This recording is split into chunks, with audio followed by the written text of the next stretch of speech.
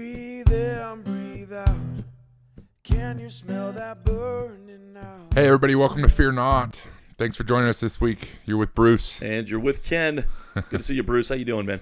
I'm doing good, man. Yeah? Doing great. Do we ever want to acknowledge the fact that we've got a golden doodle in the room while we record these? Or if they're a long-time listener, they've heard him his collar shake a couple times. It's true, dude. A little bit of a distraction Yep. or moving in the kennel, but Right. he's such a good dog. Yeah. Keeps us going, man. Yeah. Keeps us focused. It keeps us focused. Yeah. So does the coffee. I had about 6 cups this morning. Jeez, dude, you got off to a rocking start. Yeah, well, I was like, okay, well, I'm going to start some Bible study with a friend before we do these podcasts because it's first thing in the morning. Yeah. Don't want my podcast to be the first thing I do in the morning. Sure. So I started going out with breakfast with a friend, and I mean, the server was a little too attentive with my coffee cup. And They were Johnny on the spot? She's topping off. By like the 4th or 5th cup, I'm just like, she's like, more coffee? I'm like, no, like my fingers are shaking. Like, thanks though. When I came walking in, this is just a side bonus for the listeners. I came walking into the church today, and my first thought was, we've got a vagrant, like, just on the floor in the lobby of the church. Like, oh no, there's somebody that needs help. You know what's going on? I start getting concerned. I look over, and it's Bruce stretching his back out on the floor. So I'm like, Bruce, what are you doing, man? So impressive. Now that I hear you've been caffeine buzzing, you're able to do that, buddy. Yeah, You're doing good. These floors are hard, man. There's no cushion under these carpets. There's not, buddy. There is not. No, this is a warehouse with carpet. That's funny. Well, for anybody who listened last week, and we're going to do a little bit of a continuance off last week. If you didn't listen to last week, go back and listen to hear about our conversation about selfishness and selflessness and how do we manage that? How do we manage making sure that we're taking care of others before ourselves, but yet not letting ourselves drop, and making sure we have our needs met. And then today, going off of that, I wanted to focus more on, now that we have been putting our focus towards others the way Jesus would do. We got our focus in the right place in that aspect, but how do we keep our focus now that we're tuned in with our partners or our fellow Christians? How do we continue to stay tuned in with God? So now how do we point all directions towards him? So instead of me versus someone else, like selfishness and selflessness, it's now how do we cut the selfishness from ourselves and point it towards Christ? Like one example I see a lot is like, for example, a church body, right? Like I've been part of a church where the pastor fell through, right? Like something happened and it was a big ordeal and it was kind of scary. But they had to find a new pastor. They actually did a really good job of recovering, filling the spot until they found a new one, and they did a wonderful job. I joined while they were in that transition. I never met the pastor before, so I came in as like as it was in recovery, right? As like this traumatic thing just happened. Like you could look it up on the news what happened. But they did a really good job of not letting that destroy the church or not letting the body fall. And leaders really stepped up to fill the sermon space and stuff like that. But how do we make sure we do that in every church? Like how do we make sure we're not coming to church and then dependent on the people that are there? Yeah, that's a great and timely question, because I've actually just recently been reading some articles, watched some videos on the tendency we have to make the most important thing about us, namely our relationship with Christ, dependent on other people.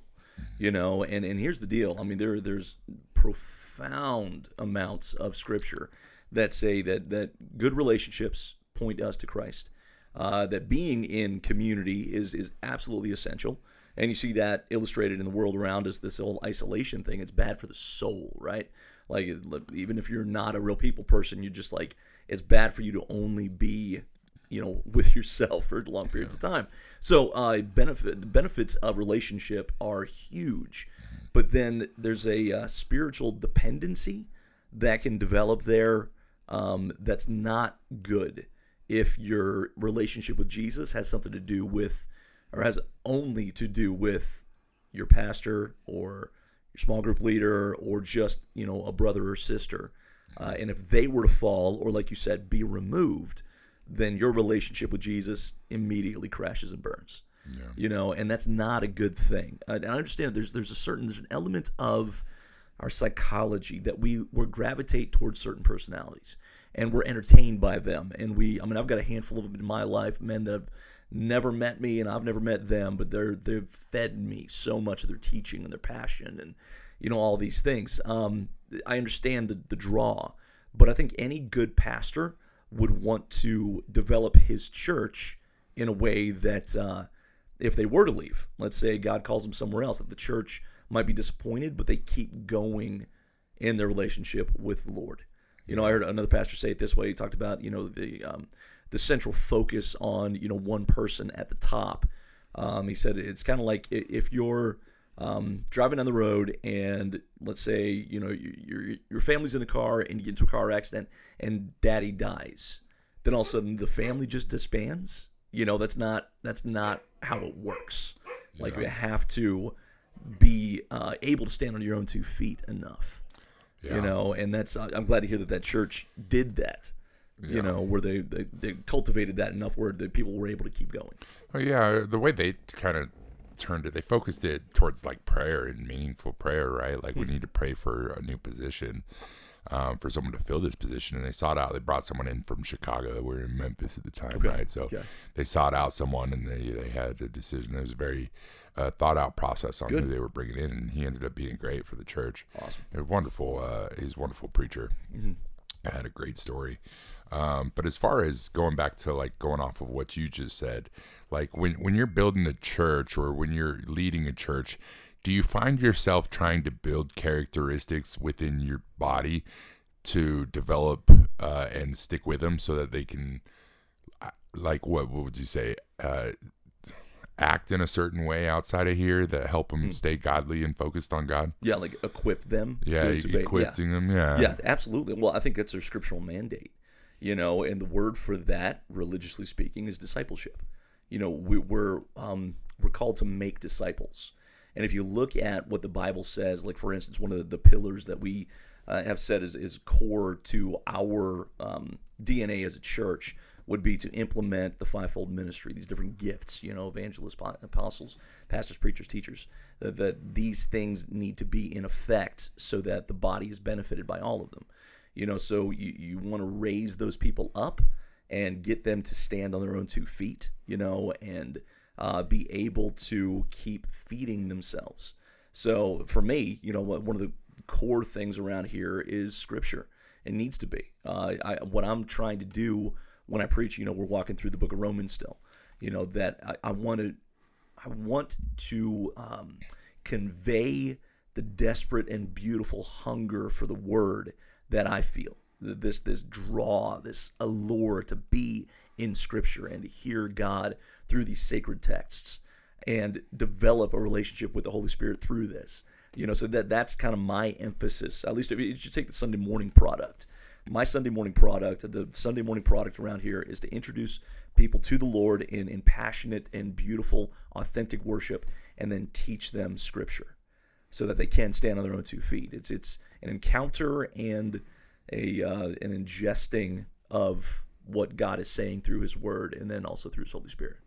So that's kind of my focus, is that I want you to be hungry, so hungry for Jesus, that it would be extremely disappointing if I were to fall. Okay, yeah. That's not going to happen. I'll tell you that right now. But hey, it's happened to other people, and if you have a hunger for Jesus and your relationship with Him is fed by me but independent of me to a degree, then you keep going. You keep, because your relationship that's important is Jesus, not Ken.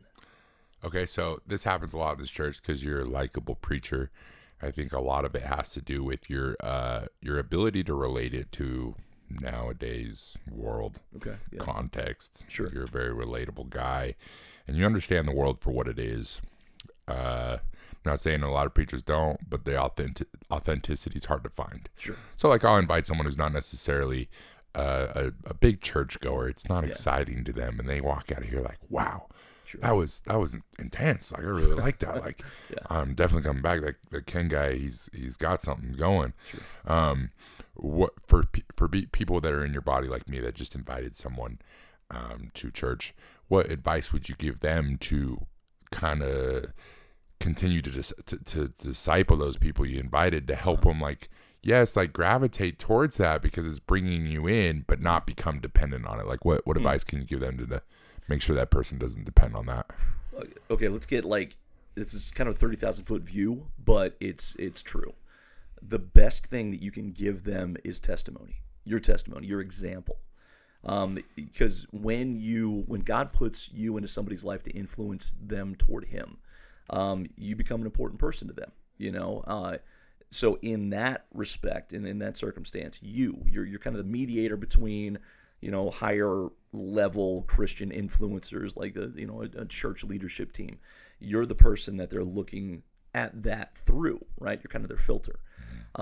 Stay in their lives and make it not obnoxiously, but all about Jesus. You know, and Bruce, you're fantastic at that. You're fantastic at steering. We talked about this last week, steering the conversation to Him. You know, He is your foundation, and that's the best thing you can do. And feed them other. You know, man, I got a handful of people in my life right now that I always give them the same podcasts. You know, I'm like, you're gonna love this podcast. You know, you're gonna love this teacher or this pastor, whatever it is. You know, give them books if they're readers. But the biggest thing you can do is show them, and I'll use your word, an authentic relationship with Jesus. That, what I mean by authentic, is that you are in love with Him in good times and bad times. You know, it's not phony. That's a religious thing that we do a lot, is pretend that, hey, when you come to Jesus, everything's awesome. Just because you lift your hands, say praise the Lord, doesn't mean everything's all. Exactly. And then, I mean, you're put in that position of somebody admiring you. You know, so I know you don't struggle with this, but a lot of people do, right? The tendency is to then pretend like, man, I do have it all together. You know, I am walking on water, right? And that inevitably crashes because you're going to have a bad day. You're going to have a mini crisis of faith or whatever it is. And give them authenticity and show them that Jesus is enough, not just for blessing, but for the days He's walking you through the valley. Yeah. That's interesting. I mean, sometimes you see, especially with the social media Christianity, I mean, it's good because we need to figure out a way to evangelize through social media. Yeah. It's got to happen. But, excuse me, I'm breathing funny Utah air. So what I've noticed lately, I stayed off of Instagram for a while, but now that I got back on it, I'm just liking a bunch of Jesus and Christian stuff. Okay. So just so my thread's just full of it. Yeah. So I don't get sick of it. But I see some Christianity stuff, like someone being very giving, like they're giving money out of it and stuff, like they're giving people money because they were being honorable or gave Him money first, like kind of like social experiences. Okay. But I found this one guy that stops and prays for people afterwards, like a couple of his clips, like he's like, and she let me pray for him. I was like, that was the difference. That was the difference maker at the end. Like, yes, he gave him the money, he did all this, he got the views and all that, but at the end he stopped and he prayed. And that puts the focus towards Jesus. Right. And I was like, that is really interesting. Yeah. I like that a lot. So I think that's very important to always point towards Jesus and kind of everything. It's more of one of those things where it's like he's in a position where he's making money from his social media following, but it's not. Some Christians are like, oh, now God's blessed me with this. Now I can do this for someone, right? But it's not what you can do for Him. It's what He's done for you. Yeah. And therefore, that's why you do things for others, right? Absolutely, yeah. And I think if we can keep that focus on it's what He did for me, therefore, this is what I do for Him. Yeah.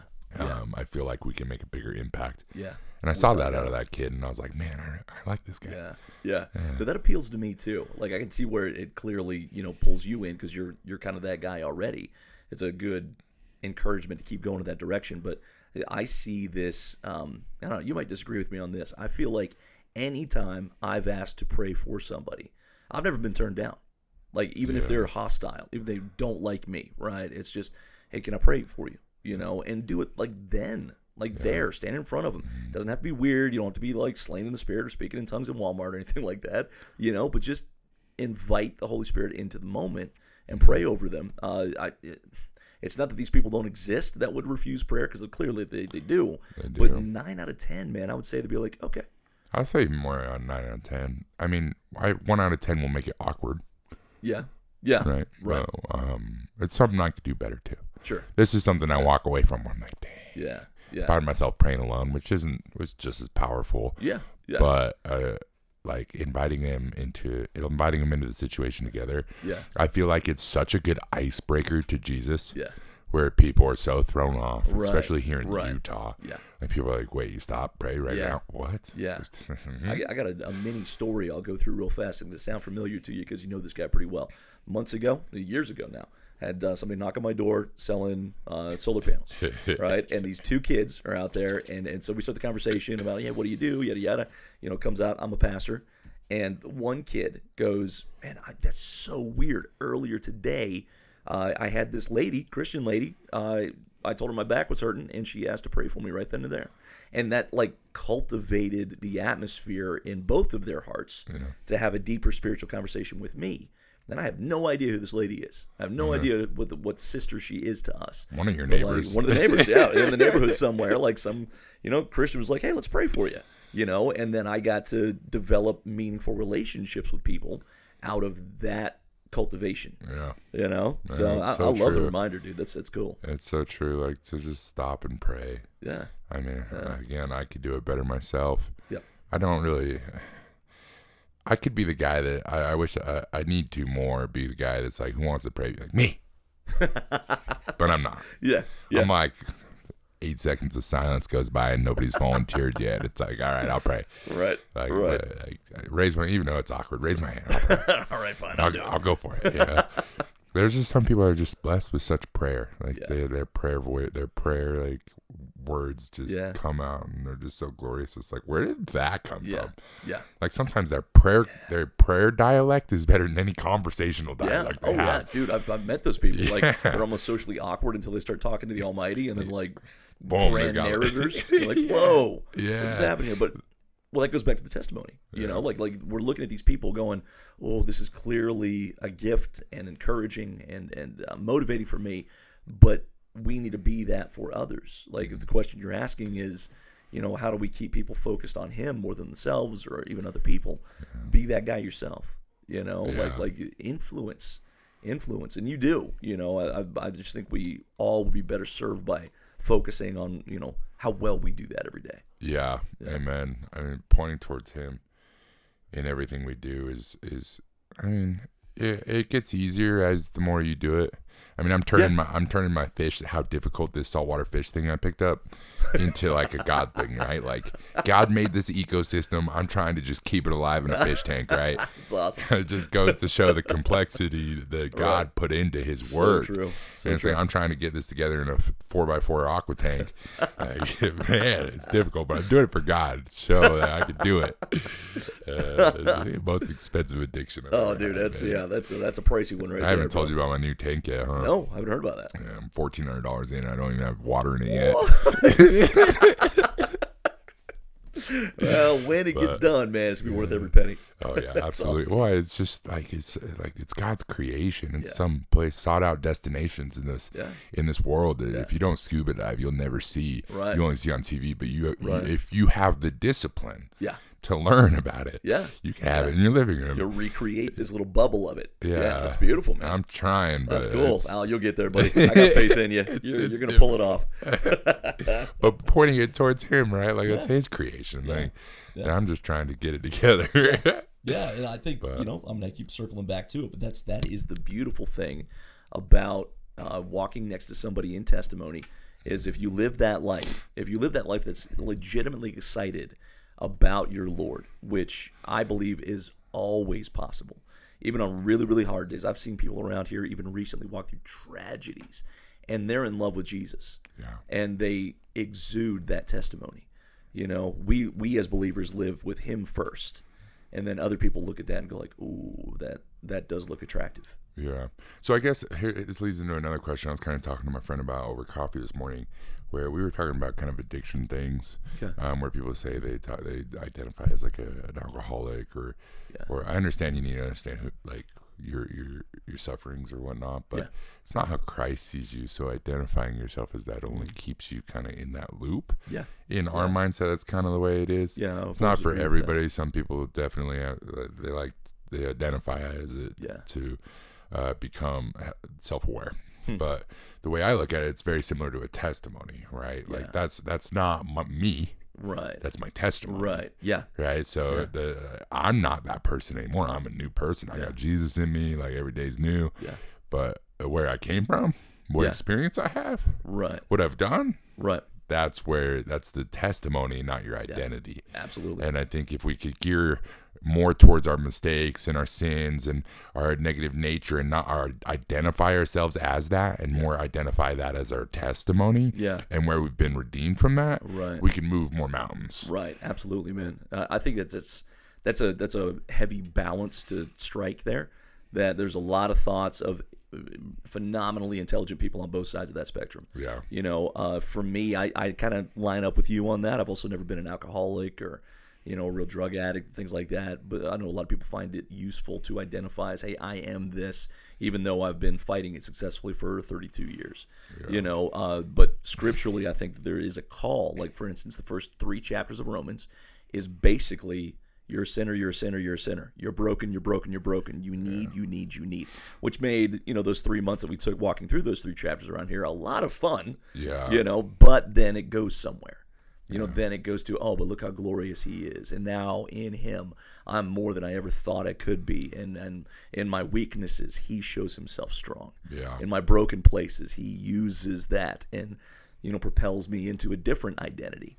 You know, so yeah, that's a good qualification or a quantification to bring up. Oh, I think that's another thing that's like, so creating identities will get you stuck in identities, right? The moment you identify it as the moment, it's a lot harder to move away from, whatever the case may be, whether it's an alcoholic, homosexuality, transgender, whatever the case may be. Yeah. If you know my past or my testimony, I can speak towards the homosexuality thing more than most people wouldn't understand. But it's one of those things where if you stop identifying as it, if you really want to overcome it, stop identifying it as it, because that's not what God identifies you as. Right. He sees you as his child, his son. Yeah. Right. As his creation, a new beginning, a new every day is a new beginning for you. Right. You're not stuck in that. Right. Like that's not a title that he gave you. Right. And it's not a title that he gave you. Like, don't stick on it, you know? Yeah. So. I completely agree with that, dude. And I think that, again, goes back to the beautiful power of the testimony.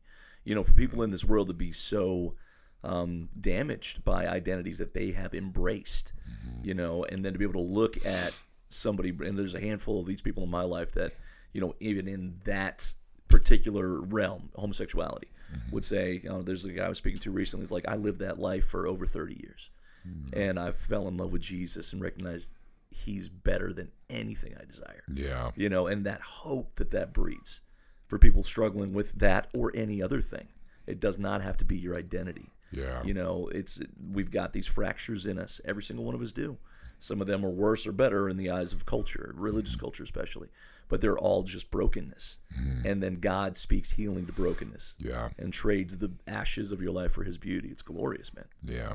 I think if society was just to re-identify, no pun intended, the word identity, we wouldn't throw so much into it. Yes. You know, there's identity is such a simple thing. It's not a broad spectrum like we're making it. Like it's actually very simple and very small. It's very simple. And it shouldn't be steered outside of that. I mean, there's definitely like personalities and other characteristics and stuff like that, but that doesn't change your identity. Right. Yeah. I'm now a new creation. Yeah. You know, like that's our identity right there. Right on. Jesus calls me his. Thanks to, again, to finish it up, like, thanks to him. Exactly. Him. All him. Point back at him. Yeah, it's all Jesus. That's it, buddy. Thank you, Jesus. Amen. Man, if we need to just sit and stop and thank Jesus and let him into our hearts right now, or maybe you haven't thanked him for where you're at. If you're still breathing, you could thank Jesus. So no matter how difficult the times are in right now, try to stop and say thank you for being with you still, because he's right there with you. And if you haven't opened that door to your heart yet to him, well, he's standing at your life and he's knocking, and he wants in. So it's as simple as asking him in. Jesus, I'm opening the door, welcoming you into my heart. Will you please fill me with your Holy Spirit and help me through whatever it is that you're going through and whatever difficulties you may have. It may not be easy. It's not an instant change, but I'm willing to take a step forward, and I want to do it with you. I say these things in Jesus' name. Amen. Amen, brother.